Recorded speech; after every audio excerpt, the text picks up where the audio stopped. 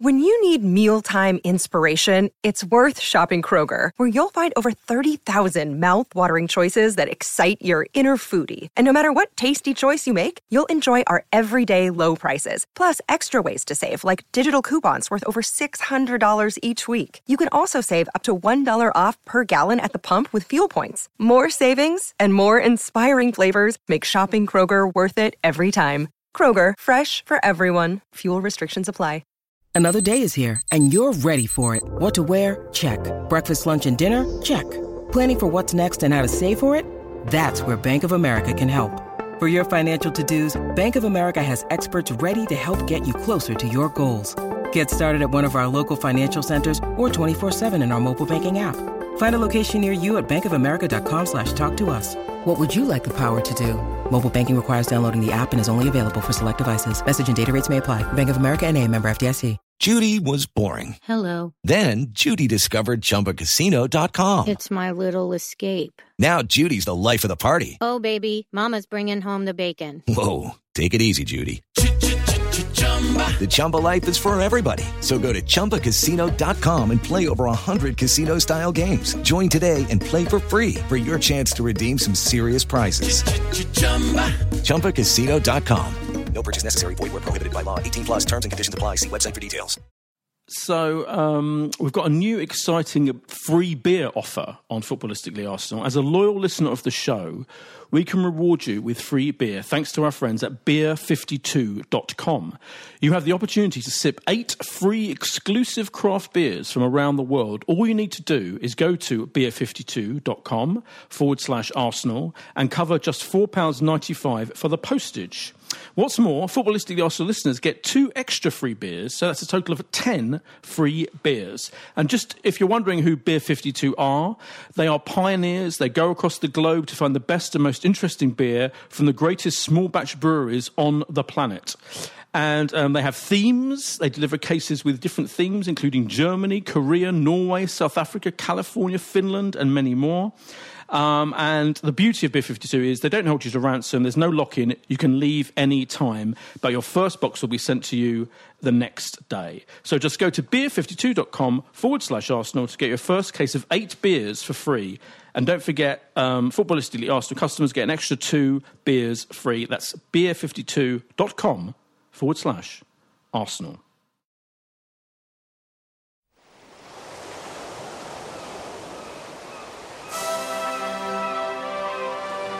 Hello and welcome to Footballistically Arsenal. I'm Boyd Hilton. I am not joined by sidekick Josh this week, who has lost his voice.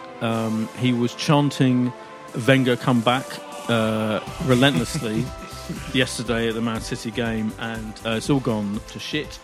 And he can't speak. So, I mean, to be fair to him, there's no point in taking part in a podcast in a purely audio form that this podcast is if you can't actually speak. But who needs him? Who needs Josh when you've got 2 splendid guests? We have AFC Camden himself on Twitter, actual name Dean. Welcome, Dean. Thank you, Boyd. Nice to be here. With a vast array of followers on Twitter. How many have you got? Remind me. Not that I'm counting. Go on. And I think I say that every time I come on here. I mean, it's on your profile, so you don't have to count. Yeah. They tell you. 84,400. How many? 84,000. 84,000. Royalty, yeah. That you hear, that shock, is Max Goodborn, who is first-timer, newbie, friend of Josh Landy. So I feel like you're the kind of Josh substitute today. I mean, you know, you're a human being in your own right. Max, welcome. Boyd, Dean, pleasure's all mine. Great to be on here, and thanks. Looking forward to discussing all things Arsenal. Yeah. Now you have got a Twitter account, but I checked it. It's not as many followers. Shall we say it's a tad Dean. dormant? I don't try and get involved as much as Dean might do, but a passing tweet here or there about the game. Fair enough. Yeah. As we speak, it's currently Monday. It's Monday the 16th of December, 7:05 p.m. I only say that because we're going to, by the time we finish this in about 45 minutes time, or by the time it goes out tonight, later tonight, first thing tomorrow morning, whenever the fuck it goes out, later tonight, the managerial situation may well have changed massively. But right now, as we speak, as I'm sure everyone knows listening, but let's just underline the situation. Last night, 1 a.m., Arsenal delegation was photographed hanging out outside Mikel Arteta's house. Now, I mean, apparently they were emerging after a few hours of talks. They were just hanging out, hoping to get an audience with him. So right now, as we speak, it looks like it's beginning to look a lot like Arteta. Although I checked your Twitter feed, AFC Camden, with its hundreds of thousands of followers just now, and you're saying. My phone's gone funny. You're saying, and I quote, "I'm cautious when it comes to managerial appointments at Arsenal after what happened last time. All roads now seemingly point towards Arteta. However, Poch has been, and maybe still is, the main target." Interesting. Ooh. Either way, it's clear Arsenal need to make a move this week. Can't go on as is. Now, your sources tell you that Poch was and maybe still the main target. Yeah. So please explain. So a bit of background for Max, who may not be familiar with my account, but the reason I have so many followers was the insight that I was able to provide over the years around potential, transfers, managerial appointments, although we've not had many of them over the years, team news, injuries, etc. And that's how I've built my following. And I've got a couple of sources around the game, specifically linked to Arsenal. And what they've been telling me this whole time is number one target for Arsenal is Pochettino. And it's a hard one to get your head around, him leaving Tottenham in the circumstances that he did, thinking that he would move across the divide to Arsenal. Doesn't seem realistic. However, when you put it into context in terms of he won't have to uproot his family, he'll be able to stay here in North London, the circumstances behind his sacking at Tottenham, the fact that they were obviously talking to Mourinho for a number of weeks before that point, may lead him potentially to be swayed. So that's how I've understood it all the way through. And he's almost been going under the radar, aside from David Ornstein, who tweeted initially that he was Arsenal's main target. But since that point, it's been Arteta, it's been Ancelotti, it's been Nuno from Wolves. But I'm a little bit cautious. Arteta was nailed on pre-Emery, right? Everyone thought it was going to be Arteta back then. Yeah. So I'm not going to jump the gun this time. Yeah. But it's interesting because I was looking at the Standard as well. So I've got your tweet. I've got so many sources, Max. The Standard says, the late edition of the Standard says, do they still do late edition? Maybe they do one edition, I don't know. Anyway, the Standard says, and this is a story credited to Simon Collins and James Ollie, who was a regular on this podcast, talks about how even though they met with Arteta last night, they're still expected to hold talks this week with a number of candidates, including Ancelotti, who I believe is on his way to talk to Everton. I mean, he's a man in demand. Ancelotti, Allegri, and Patrick Vieira, all still contenders. No mention of Poch. Yeah. I mean, what the fuck is going on, Max? I mean, I don't know what's going on. Maybe, we're all kind of guessing, but I guess the bottom line is, what's your preference right now? I mean, as a bit of a man on the ground, with my opinion, Arteta, it's an interesting one. I mean, you look at it, he's worked alongside what is arguably the most sought-after manager in the world, next to Klopp. I mean, he's assembled one of the best Premier League teams of all time. He is merely supporting, so... I mean, he's a good option in that sense. So he's been around an immense team, and you'd hope he could bring that professionalism into Arsenal. So there's pros for that. But you look at it, he's not got any real registered managerial experience on his own, and he'd need unregistered. He'd need to bring in, an experienced backroom staff. Do we have that in? And we'd have to uproot Per and Freddie. I mean, would they happily work alongside him? It's interesting, isn't it? An angle of thought. Yeah, because right now, it's a good point. Because right now we're in this bizarre situation where Freddie in his press conferences is making it quite clear, almost embarrassingly clear, that he's not got a support staff apart from Per and the second backup goalkeeping coach, shocking. Which is shocking itself. Yeah. So you're right. It's an interesting question, isn't it? Would Arteta?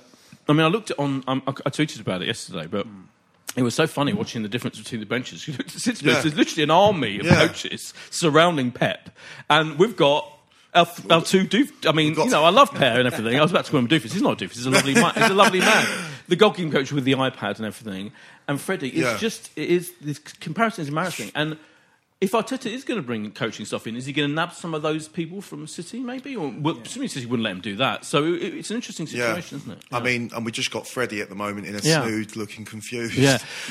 I want to talk about Freddie. We will talk about the game. We always go through the game at some point. We will do that. But right now, this is the key issue, isn't it? Is our fucking manager. A number of things I'm getting annoyed about are, one, the fact that this news, if it's true what the Standard says, and I have no reason to disbelieve it, and what you're saying, that's just Poch, unless he said no. A lot of people replied to your tweet saying he said no. He said who knows if that's true? But you'd think he might say no. Anyway, but what's clear is this process, the Arsenal version of a managerial appointment, is so cack-handed, isn't it? It's like, why are they interviewing loads of people now? It's totally embarrassing. And I mentioned this over the weekend. Just look at it's embarrassing to look at Spurs, who are flying up the table.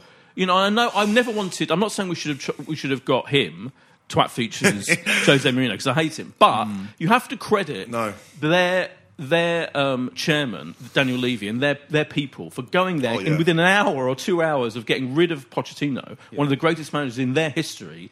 Finding someone, and he's doing the business. He's making common sense decisions right now. Obviously, in a year's time, he'll have probably gone loco as he always does. But right now, what they've done seems to make total sense. Whereas what we're doing is floundering in a sea of confusion and not making decisions. Isn't it? Do you agree with? Do you both agree with me? Right now, my main priority is just them making a decision one way or another. Absolutely, and I think Freddie Ljungberg agrees with you as well, Boyd. In terms of making a decision. So there's a couple of points to look at there. I've been on this podcast a couple of times. I've been critical of Emery. I never was his biggest fan, really. I didn't really see anything happening with him at the club. I didn't see any real improvement on the pitch.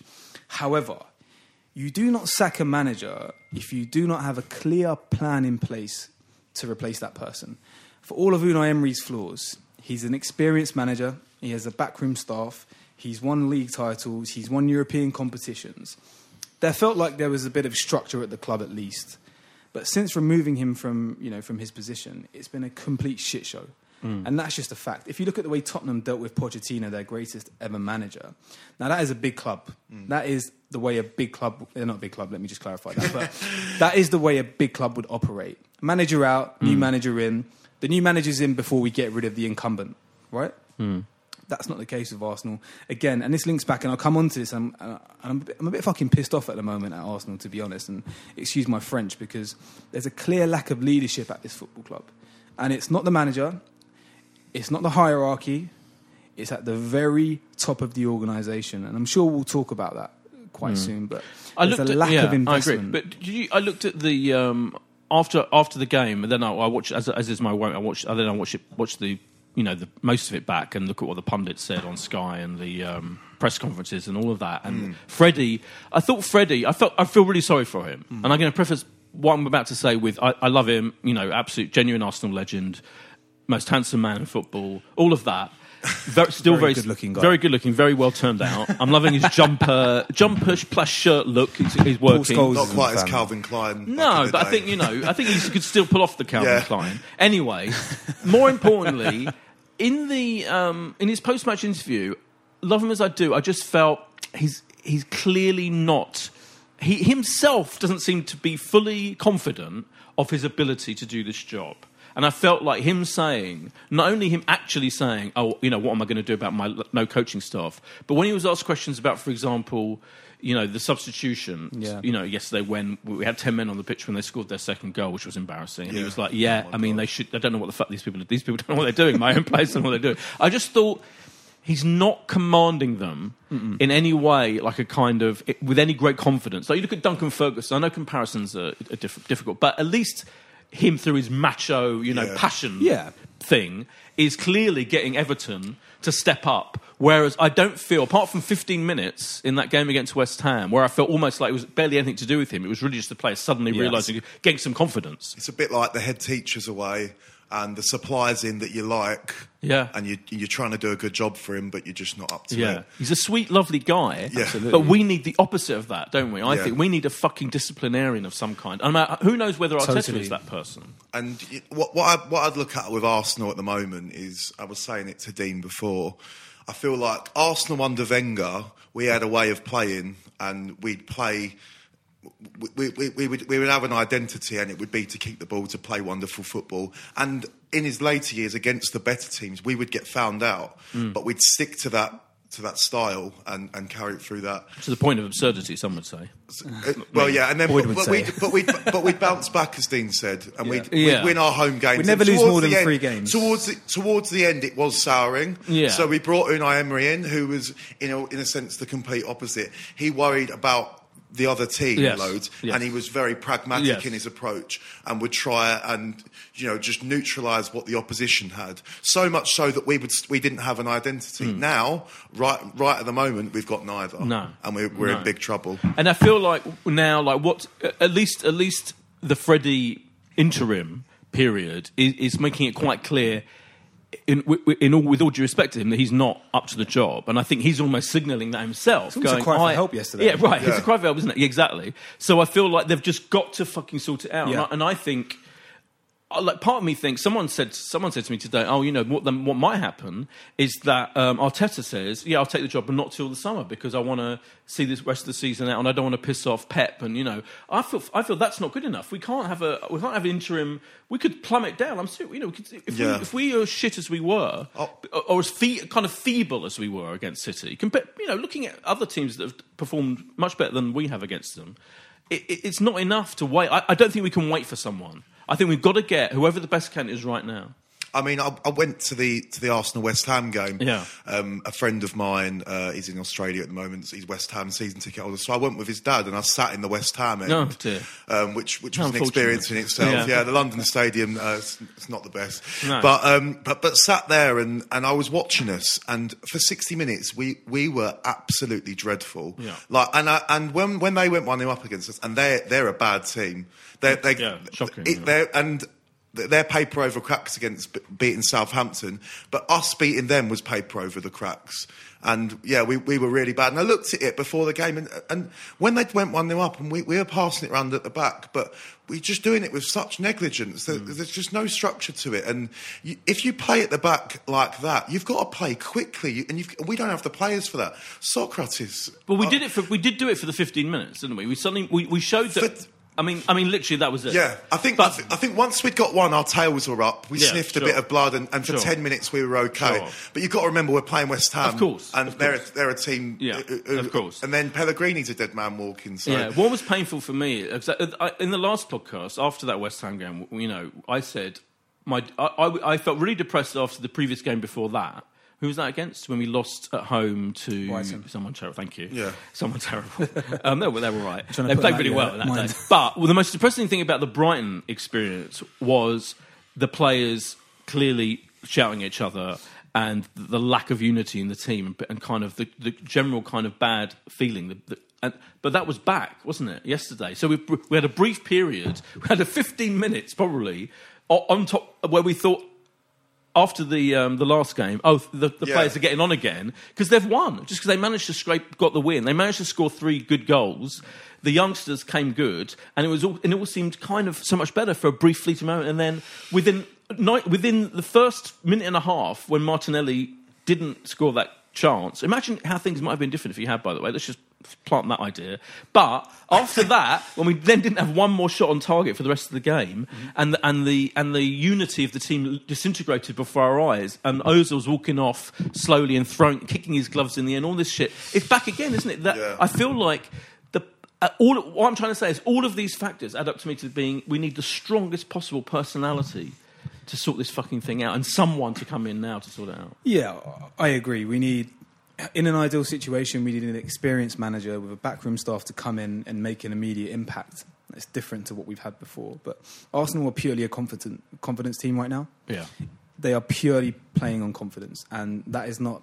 And there is none. There is none. If we'd have scored that goal, don't you think, we'll talk about the game... Yeah, it could have been different for sure. But that... At the start, I remember watching about the commentator was going, "Oh, this is a good start for us." It's like, yeah, got a run and shot on and then target. That was literally it. Yeah, that was the only shot on target in the game, which is ridiculous. Yeah, But I just think it's incredible how mentally weak we are. Like, I think it's absolutely kind of almost sewn into the fibre of our squad, and it has been for a long, long time. And it's painful, isn't it? How they can't rouse them, they can't get over this thing. Oh, totally. And that's why I was saying they're a confidence team. When we score a goal and we're confident, we look okay. Yeah. But when we're not scoring a goal or when we're not playing well, Yeah. we look like a team that can be cut through so easily. And for a big club like Arsenal to be purely reliant on confidence, no structure, no coaching really embedded into the players. And I was talking to Max about this earlier. Arsenal's in-game management is horrific. There was a stat about, it's our first away win coming from behind in the Premier League for about 7 or 8 years, I think it was. Yeah. That just shows it's incredible, the mental fragility in that football club right now. Whereas when it doesn't go our way, i.e. we don't get the first goal, we collapse. And that is a football club that has serious, deep-rooted problems right now. And I think, it's going to take a lot of work to change that. It's a personnel issue. But again, I'll come back to my initial point.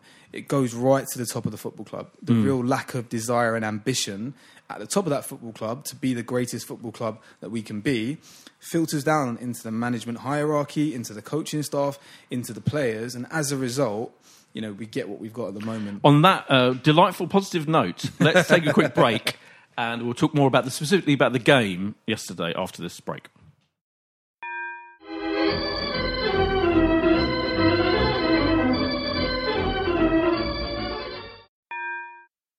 Hello and welcome to Seeing Red, a true crime podcast brought to you by me, Mark, and my co-host Bethan.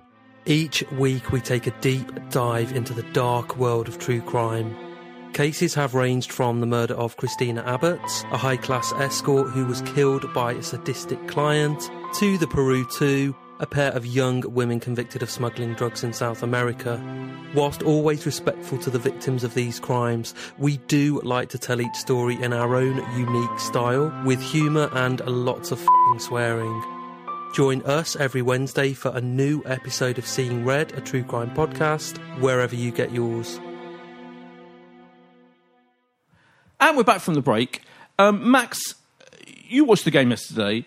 A couple of things specifically. I mean, I know we were, for me, like the most, among the many depressing things, I mean, so many things were depressing. The Ozil situation I'll ask you about in a minute. That was really miserable.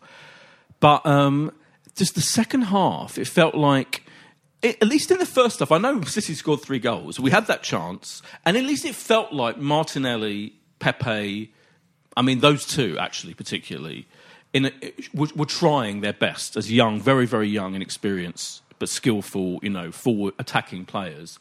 I thought Aubameyang was anonymous, wasn't he? And clearly frustrated, not happy. Ozil, beyond anonymous for me. Like, I mean, 1 or 2 nice passes. I mean, fucking hell, that's what he's there for. But compare him to De Bruyne, who was like a masterclass of what, someone attacking midfield player. I mean, whatever, just incredible. Unbelievable contrast. I know they're different players, but really, just undeniable. But what I'm trying to say is, amid all these depressing factors, at least in the first half, I felt they were trying to attack and trying to get over the confidence issue. Then the second half was like, they almost decided we just have to not concede any more goals because it's going to get embarrassing. And it was excruciating. Yeah. Like nothing happened. I don't know what you felt. Well, I think once that third went in and half-time came, the game was won and we came out and we were a beaten team, which it shouldn't be. And I think that alludes to what you were saying earlier. The team is just so mentally weak in that aspect. It was really disappointing to see. But as you say, I think De Bruyne just had his way with us, and he was saying how he just isolated that space just in front of that back four where our midfield aren't picking him up, and absolutely ran the game. Do you reckon if we asked an Arsenal player a tactical question like that, they'd be able to come up with an eloquent answer like Kevin De Bruyne did about, I'm going to find the space in the pocket behind the player? So. No, why? They're not being told that by the coaching staff. They're not being coached in a way that's going to allow them to play against any kind of opposition and in a game adapt accordingly. Look at Brendan Rodgers at Leicester, right? His ability to coach that team, so regardless of what scenario A, B, C or D, they can adapt in the game. They can play counter-attack, they can play possession football, they can play defensive, because they've been coached so well and they're tactically aware. Arsenal have been lacking that for such a long time now. But, there are a few bright sparks. I don't want to be completely negative. I'm feeling a bit down about Arsenal right now. But if you look at Martinelli... Yeah. Martinelli's a massive... I've been really impressed with him this season. Massive plus. When are we going to sell him? No, any kidding.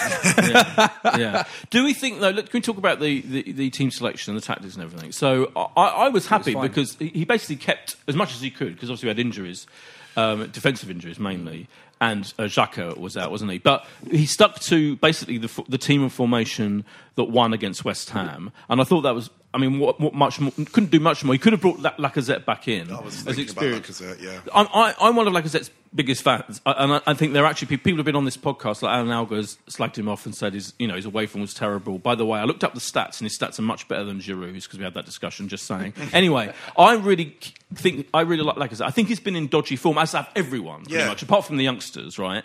But I think he was in dodgy form. He was injured, wasn't he, for a long time. Came back, hasn't been brilliant, but he still gives us, I think, more sometimes up front on his own, or than possibly even Aubameyang. And I fucking love Aubameyang's scoring record, obviously much better. But with that question open, I was still in favour of the team selection broadly. It seemed to make sense to pick the team that did manage to score 3 goals, albeit against West Ham. But you disagree, Max? You weren't happy with that? I just think at the moment the most concerning thing for us is we're not creating chances. So I think on form-wise, I think Lacazette would have got in over Ozil for me. Okay, yeah. But because we're not creating chances, in your head you're thinking, well, if Ozil's there, maybe we've got more of a half chance of creating more chances. But I just think, as you say, confidence is so dire with everyone at the moment. It's so would you have had Lacazette, Aubameyang, and Martinelli and Pepe? I mean, it's difficult to say because obviously he played on Thursday night, but he did score, didn't he? So yeah.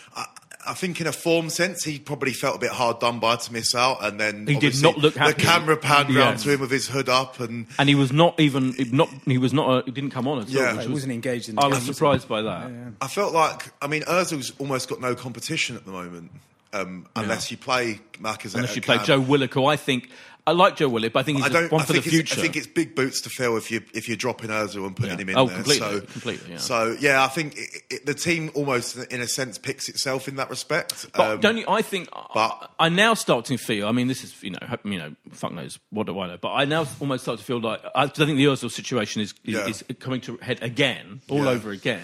But I personally feel that was embarrassing. Yeah. The walk-off, the kicking of the thing. He was so mediocre. And I just feel maybe it's time to go back to the 4-3-3 option, especially considering how also weak we are in midfield. And fuck knows what's happened to Torreira and Guendouzi, but it's shocking, isn't it? And at least if there's 3 of them, maybe, with a front 3 of, I don't know, Lacazette, Aubameyang and Pepe, or maybe Martinelli, Perm, any from our front. I don't know. I feel there's a huge problem at the moment.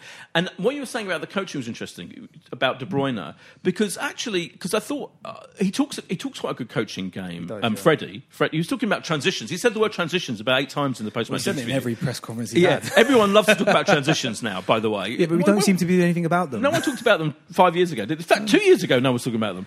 Buzzword. So that's become a buzzword. He did use the buzzword and obviously he knows what the fuck he's doing. And I'm sure some of the players must understand the idea that you don't. I mean, Pepe, again, Alan Alga, frequent guest, was pointing out that Pepe was at fault for basically being swept aside so easily for 2 of their goals, which is fair enough. But I think actually when there's no lines behind him doing anything and just letting De Bruyne flow freely through all of our lines at will in about 3 seconds, I feel to blame Pepe right now, who again is one of the few bright sparks. He had some great, moments of dribbling. At least I think it's not him to blame; it's everyone else, isn't it? I think Man City just exploited us yesterday. We were naive going into the game, and that's it, as you say. Really, I think to blame Pepe is a bit harsh. But we don't know what we're doing in that aspect. And, no, I feel like I mean the second goal was with Kolasinac. Yeah, that right. That summed it up, didn't it? That was problem. Absolute premium Arsenal activity, wasn't it? How many times have you seen? How many times have you seen Raheem Sterling come in on that left side, on the right side this season, and just cashing at the back Incredible, stick. yeah. And he's not aware there. I think, for me, Kolasinac, I think he's all right going forward in a 5, Yes. at 4, and he's had to play like that because Tierney's injured. But in a 4, I think he's very suspect. Oh, completely, yeah. And now we've got this fullback situation where we've got a bit of a fullback crisis, haven't we? Definitely, yeah. I mean, what the fuck are we going to do with that? We're going to need to dip into the market in January. potentially. No, but in the next few games, we're going to have Saka, presumably, unless, it looked like quite vaguely serious injury to Kolasinac. He twisted his ankle, didn't he? He twisted his ankle. What about the substitution situation? That Saka, poor boy, had too many layers of clothing on that he had to get off to get on the pitch, allowing Man City the freedom of that side to score their next goal. I mean, again, it's almost like the whole thing was a fucking satire on how pathetic we are, isn't it? Like no one else, there's no other major team in the world that does this stuff. Is there? I mean, maybe it's just us because we're used to it week in, week out, but it's fucking shocking. It's unacceptable, isn't it? It really is for a club like Arsenal. Jamie Carragher said on commentary, Arsenal towards the end of the game, Arsenal shouldn't be fielding the likes of Maitland-Niles, Willock. Did he?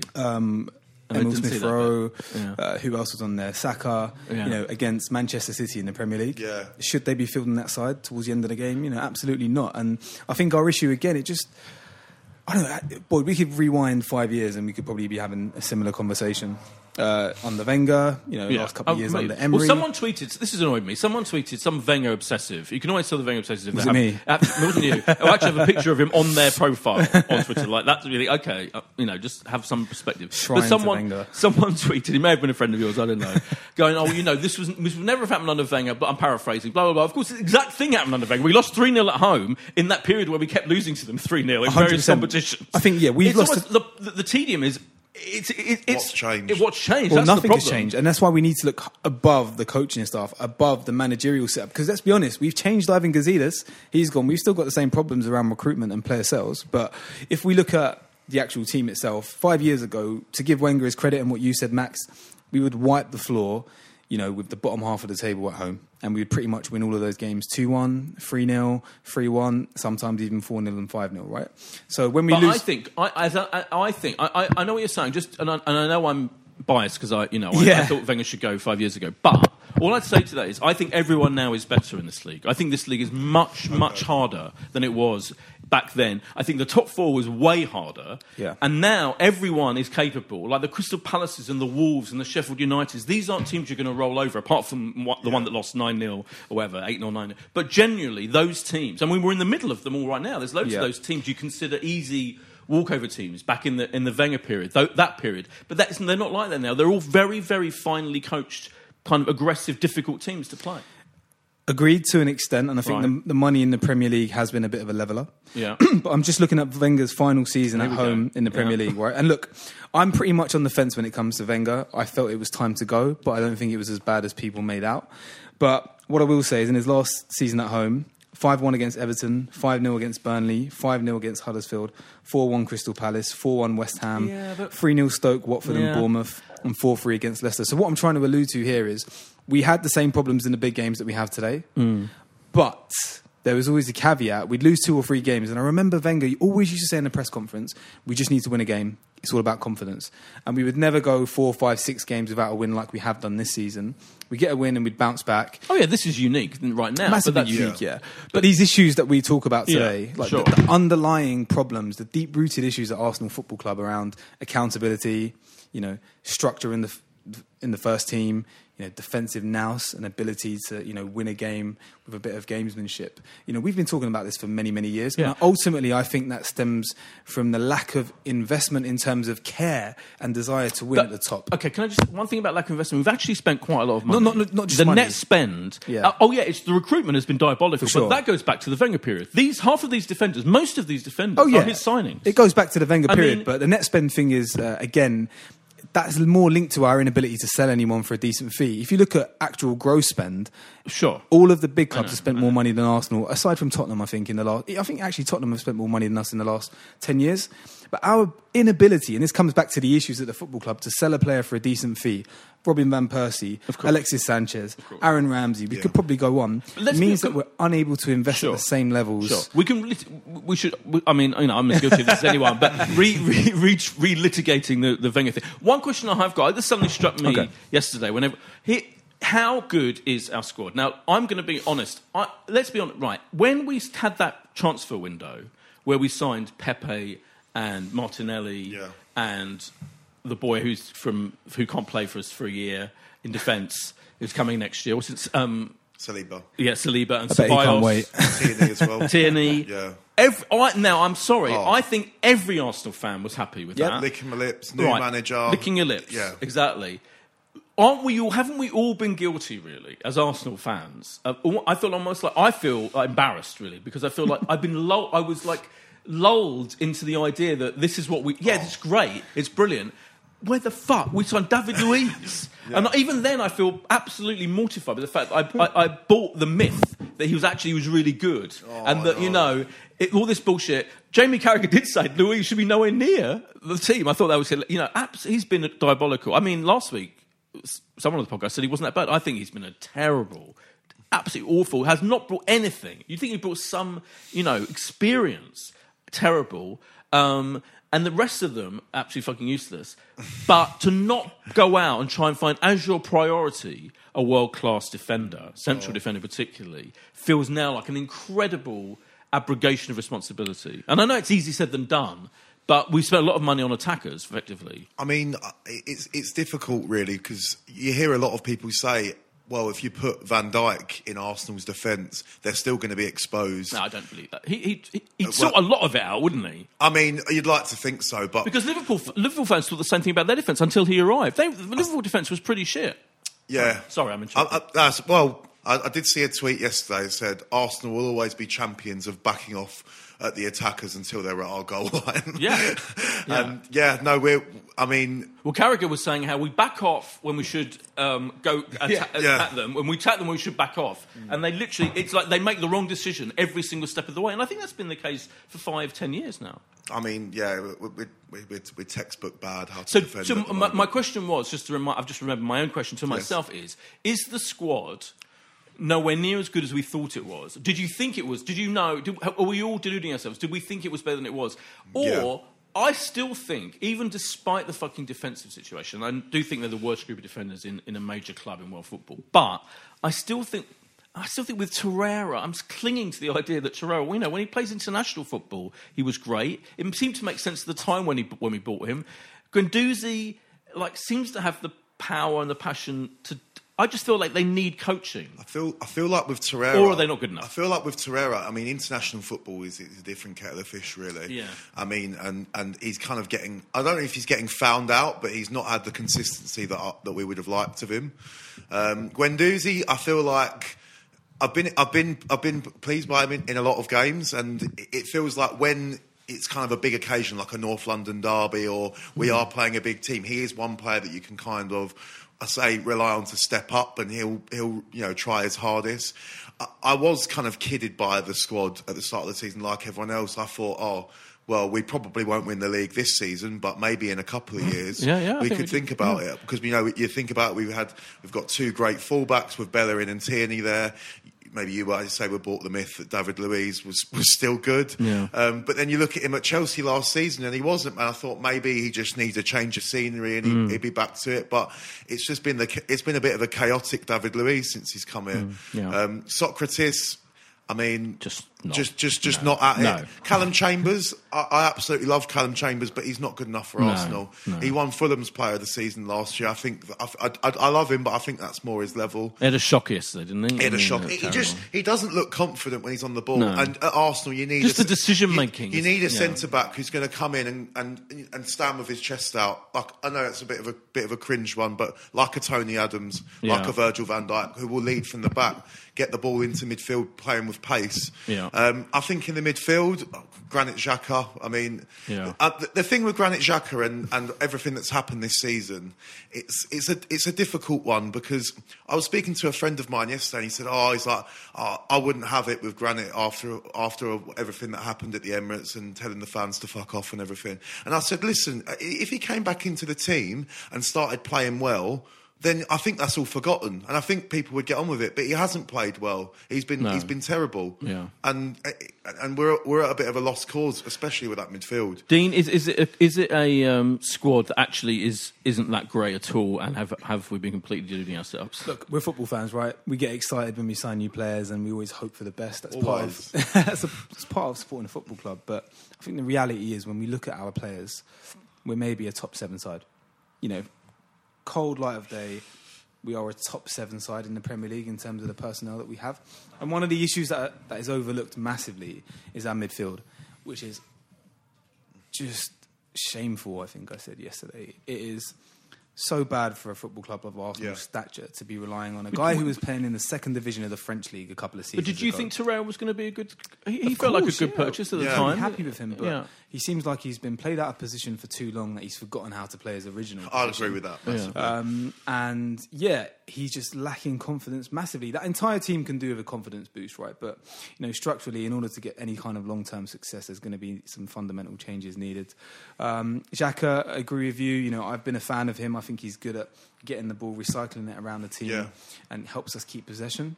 But he makes too many mistakes, and they often lead to a goal or a chance for the opposition. So, you can't afford to have somebody in your team that does that. And I think his recent outburst towards the fans is not going to help him.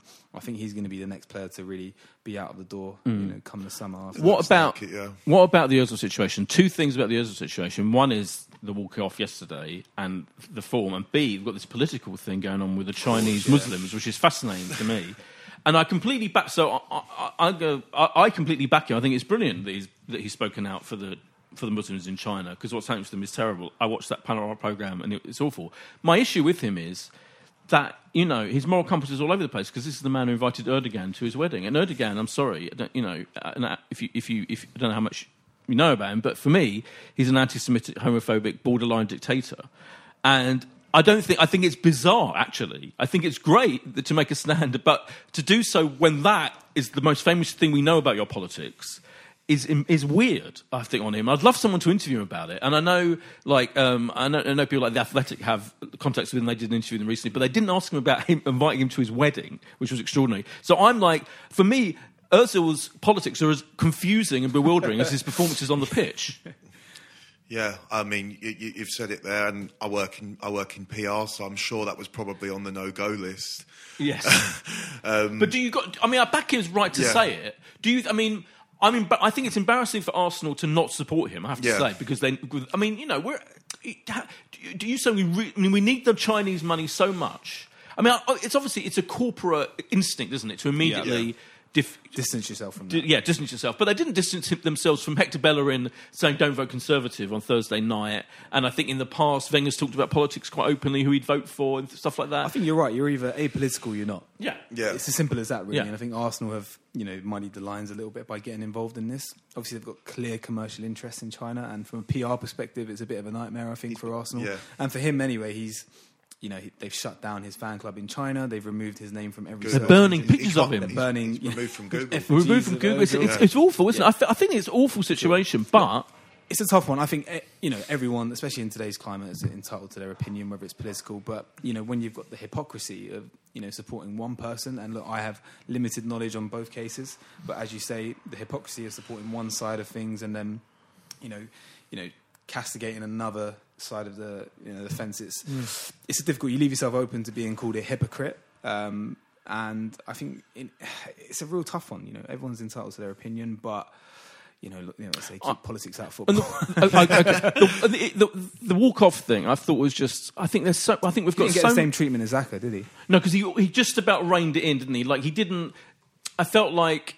He walked off and Xhaka walked off. Xhaka's much more popular player than him, isn't he? Yeah. I think Ozil is a divisive figure, but he's got his huge fan base who's obsessed with him. Well, he's got more followers than Arsenal, I think. Yeah, right, yeah. I mean, he's an icon. He's an icon. He's a huge iconic figure, which for me makes his lack of consistency and lack of contributions to the team even more depressing. Yeah, 100%. But that walk-off, and then it's the kicking of the glove. I feel... I'm not going to single him out particularly, but I think Xhaka... I think we've got a lot of egomaniacs who are completely absorbed by themselves and their images. Totally, yeah. The way they behave off the pitch. The way they behave on the pitch. Exactly. Why don't you show that fight on the pitch? I feel like, that was a real thing for me. And he's coming off and he knows the world's watching him and he's thought, I'm going to... embarrassing. I love Ozil, but I feel like he's thinking... I'm a big fan. I feel like he's walking off and he's thinking, I know the world are watching me, I'm going to show I care a bit and then kick my gloves or something. And also, what does it say when... I can understand him. He's clearly... Obviously, his whole period with Emery was difficult. Right, and I almost understood that. I remember was it in the final, in the Europa League final, he called him like You're not a coach. Not a coach. And I'm not, I mean, I think that was out of order, but I can understand that because if you've been clearly, had an issue, had a difficult relationship, you've been dropped regularly and blah, blah, blah, this guy didn't trust you clearly. But Freddie, he was absolutely right to substitute him. He was contributing nothing. And his reason for substituting, saying I needed more energy, was exactly made sense. And to do that to Freddie, of all people, your current interim manager, clearly, I thought that was just really pathetic. Yeah, it was a poor way to react, wasn't it? But I think again, we're picking out kind of individuals and almost anecdotes from the matches and what's happening. If I was to ask you guys both a question, genuinely, do you believe if we employ Arteta as our manager, things are going to fundamentally change at Arsenal? That is, well, you think your name... That's a $1 million question. Yeah, that's a very good question that I should have asked hours ago. I was about to, Dean. That was going to be my climactic question. Do you know what? It's I've been broadly against Arteta as an option ever since we first approached him 18 months ago and then changed our mind at the last minute and gave the job to Emery, right? Because of all the obvious reasons, I just feel I feel there's absolutely no. Everyone's saying, "Oh, we hear such good things." Blah blah blah. It's all. Who knows? Nobody really knows.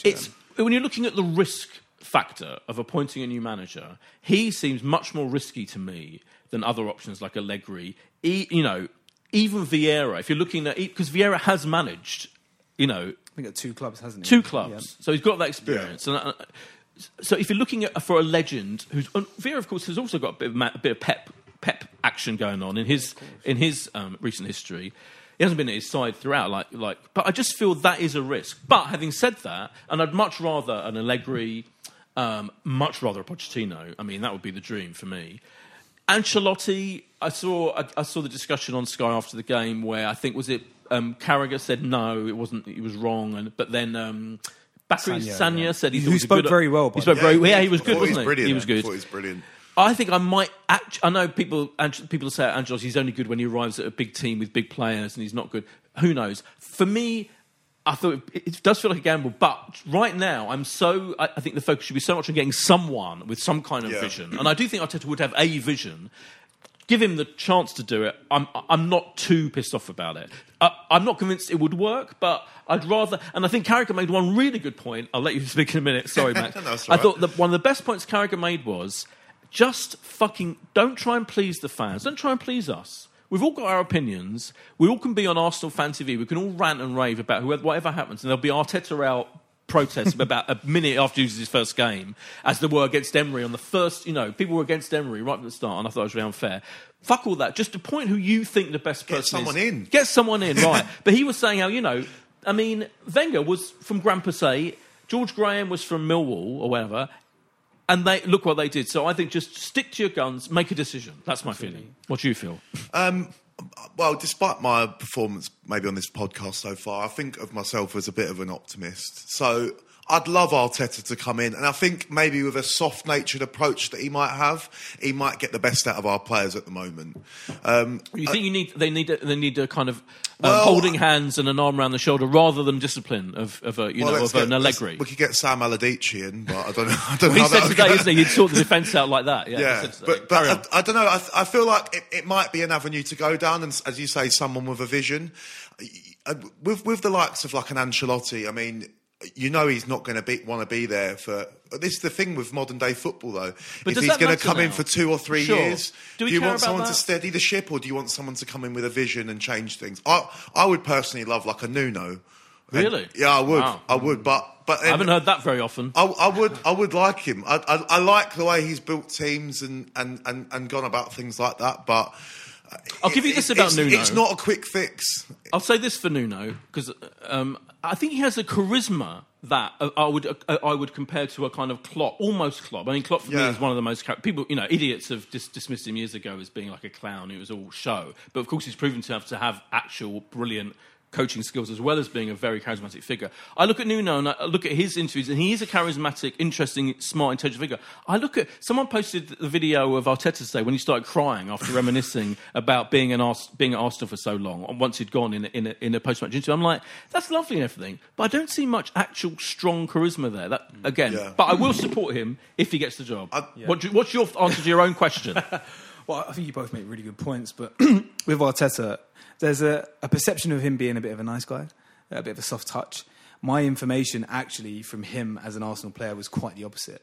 He was a strong leader in the dressing room when he was an Arsenal player. And and some people didn't like him. Some people didn't like him. He spoke up quite often. He actually spoke up against Wenger a couple of times as well as a player at the club. Really? And that's why people like Ivan Gazidis had a lot of time and respect for him, so that when Arsene Wenger left, he was one of the first people they interviewed for the role. My issue with the Arteta appointment is it's 18 months too late. All of the goodwill that was left behind after Wenger leaving has been eroded by what's happened over the past 18 months. So I just really think a manager that's inexperienced, who hasn't been in a job before, if he has a poor 6 months, everybody's going to point to what he's never managed a game before in his life, and that's going to be a really easy stick to beat him with. Whereas if you bring someone in like Pochettino, who when he came into Tottenham actually had a bit of a tough start. It wasn't easy at the beginning, but a bit of a track record where he turned things around. He managed to get the club into a Champions League final. He's got them playing a clear style of football. There's that background for people to fall back on and not just criticise him for being a manager who hasn't managed a game before. So look, if you ask me, would I be happy with the appointment? A bit ambivalent to it, to be quite frank. Ambivalent is the word. I'm ambivalent, but I'm gonna ambivalent but positive. Yeah, and unlike some of the fuckos who were really horrible about Emery, and I know he was a borderline disaster. I was quite horrible. I know. I'm not having a go at you. There were people. I think there were people who treated him with less respect than you did. Yeah, people with no respect and were like, from day one. Some people never gave him a chance. Yeah. I feel like with Emery though, it was. We're not a hire and fire club with Arsene Wenger, obviously. Yeah. From 1996, the year I was born, he's been Arsenal manager. Then obviously left. God, then we brought. I'm a young buck. I'm a young buck. So Arsenal is Arsene Wenger for you, effectively, yeah. And as it is for some of his fans. And we've had then we've had Unai Emery in, and I feel like we just so badly wanted it to work. Yes. It was like a girlfriend that you had, and it just wasn't working. And you tried many things. Well, there were a lot of the real hardcore Wenger obsessives didn't want it to work. Yeah, absolutely, 100% did not want it to work. I admire the fact that you did, but there were a lot of small-minded twats who did not want it to work. And I think, and those same people were furious that apparently we didn't show Wenger enough respect by actually wanting to get rid of him after years and years and years of underperformance. I feel like we showed him Wenger more than enough respect in the way he went out, and I think it was like a mutual agreement. It was time to move on. Time to move on. And but still, people cling to the idea that it wasn't. I mean, there are those people out there. In the recruitment of a new manager, as you say, we're not really used to that process.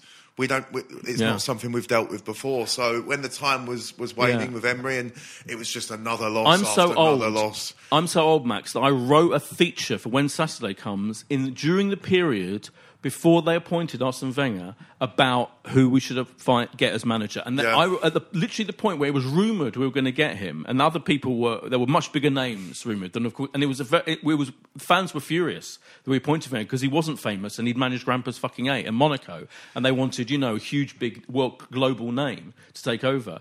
And it was like a lot of us said just give him a chance, and I think now I feel I will give Arteta a chance. But isn't there a possibility? We're running out of time. We've got to do a prediction for the next game. But isn't there? I feel there's a slight possibility that Arteta might be doing this over here. I mean, I think he might be going, of course, I'll meet you at 1 a.m. at my house and listen to what the fuck you want. But you did me over 18 months ago. You pretty much gave me the job and then you changed your mind. Well, I'm going to change your mind and say, no, I don't want it. I mean, it's possible, isn't it?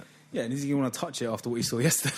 To be honest, well, but he did meet them at 1 a.m. He didn't refuse. It's weird, isn't it? That, by the way, they didn't meet him after the game. They waited till he'd gone back to Manchester, then met him at 1 a.m. The whole thing's weird. And they weren't discreet enough to keep it away from the press. you know, Now, isn't that this someone... right, go on. Now, you're a PR. I'm a journalist. We've seen this before. Someone has told the photographers to be off, there. yeah. Now, it's either... It's intriguing. It's either Arteta's people, which feels more likely. Yeah. Because I don't see any reason why Arsenal people should alert the photographer, because they presumably want the process to be as secret as possible right now, especially if they're still interested in these other candidates. So I feel like one of Arteta's people might have done that. And that, again, makes me suspect... I mean, I'm conspiracy theorising here. But, you know, that they like the fact... trying to do Arsenal in. Trying to do Arsenal over, yeah. Who knows? But we did it, Isn't didn't that a change to how it used to be? We used to be a club that Of course. never used to bring anything to the surface. Well, even the Everything- Unai Emery appointment was everything- under the radar. To Yeah, it was, Everything yeah. used to be under the radar. Yeah. People Used to envy Arsenal of how Absolutely, we used to the way we operate. did business, yeah, and for now we're a bit of a circus with how it's all 100%, run. and I think there's some huge issues at the club. But just to come back to my question, one last point. Yeah. You know, I did say, would Arteta or any manager coming in fundamentally change our fortunes moving forward? Oh, yeah, well, that was, yeah. I don't. Yeah. I don't think so. I think unless we have change right at the top of the football club, a bit like what Liverpool did. I think 6 or 7 years ago with the leadership that Hicks they and had. Gillette, yeah. And they basically ousted the people Of that course, were not yeah. interested That was, yeah. in the Yeah. club being successful. But I agree with that. But all I'd say is, what was more important, getting rid of Hicks and Gillette and bringing that regime in, or getting Van Dijk and I mean, almost like actually in the end, they still floundered, didn't they? They just still didn't quite cross the line, even with Klopp, even with those owners, even with spending a lot of money and doing brilliant sales and recruitment. When they still needed to address, and when they finally got the goalkeeper, Alisson, and him, then they won. They were No, complete. you're absolutely Then they were right. complete. And ultimately, it's good players that win you matches. But if they were still in charge, would they have bought Van Dijk? I don't think so. Yeah, so I maybe think not. Yeah. it's Maybe not. as a result of the change in leadership and the way they've been able to trade effectively in terms of the player Yeah. sales, bringing players in. But also the most important thing that they did, aside from the leadership, was they brought in a fucking good manager. A really good manager 100%, under a leadership team that wants to win, and they've recruited really well. Arsenal, Who need to we look could at have got if we'd got rid of Wenger. Yeah, and again, the way that Arsenal mismanaged Wenger's last few years is just an indictment. But anyway, I'm slightly more optimistic than you, because all I'd say is I don't think even this group of players, and I've admitted that we overestimated how good they were and all of that, the squad, but I don't think they can play as badly as they are right now and as they have done under Emery. I think anyone with some kind of vision and experience will whip them into some kind of shape as opposed to how they are now. I just think it needs a leader figure. It needs some kind of a leader, you use that tedious phrase, an elite coaching figure. And hopefully Arteta is that, because right now they can't be worse than this. I hope so, mate. Do you think we need to be concerned about anybody departing in the likes of Aubameyang? Oh God, yeah. I mean, you've brought up a whole. I mean, we're running out of time, but you're right. We need another podcast. I find that. I mean, I feel that it really annoys me the way Aubameyang has a go at the younger players for not giving him the perfect ball as he did again. But having said that, Aubameyang, Lacazette, I love those players, and I think they've been our real. I think they've been a real upgrade from what we used to have in the boring days of Giroud. I'm obsessed with Giroud, and I would be really sad if they left. But I think it's fairly inevitable, isn't it? Like, unless someone like Arteta does somehow turn things around and we get in the top 4, which is, who knows? But I feel like Aubameyang's already on the phone to his agent going, get me away from these fucking useless twats. So I do feel sorry. I feel like it's so lopsided, our squad. The attack is like potentially great, even though Pepe might let people go past him too much in transition. I still feel they're so good. They must look at everything behind them and go, what the fuck are we dealing with here? And that's my main feeling. Anyway, I've got to have a quick prediction, Max, because this is the format of the podcast. And it's Everton against Arsenal on Saturday at 12:30 p.m. What's going to happen? I mean, I guess it's like we might have a new manager by then. I mean, it could be. Hopefully, we will have a fucking new manager. I mean, hopefully, it's not battle of the interims, which it could be. But it's a tough one. Goodison Park, the Gladys Street will be roaring. So Duncan will be. Big Dunk will be getting them riled up. I think one thing's potentially a formality that if we go one down, then that will be it. But I'm on this podcast to be positive. So okay. I mean, let's hope Arteta's in. Let's hope for a 2-1 win. Bold. If we have a new manager in place by Saturday, I think we win 2-1. And if it's Arteta, it may be written in the stars. Everton. Yeah. Ex-Everton, yeah.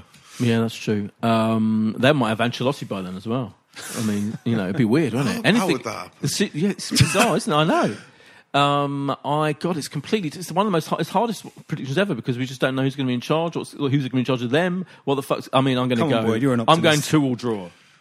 Desmond. Thank you so much, Max. and Dean. What a pleasure. Thank you. Cheers, chaps. In what could be, by the time this book goes out, we could have a new manager. Maybe we won't. Thank you very much. And we'll be back next Monday, I think, for our final podcast of the year. Cheers. Bye. This is a Playback Media production. To listen to all our football podcasts, visit playbackmedia.co.uk. Sports Social Podcast Network.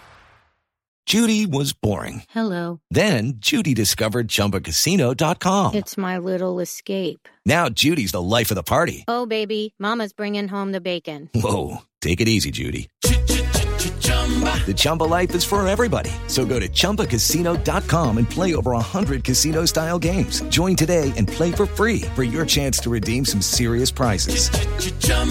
ChumbaCasino.com. No purchase necessary. Void where prohibited by law. 18+ terms and conditions apply. See website for details.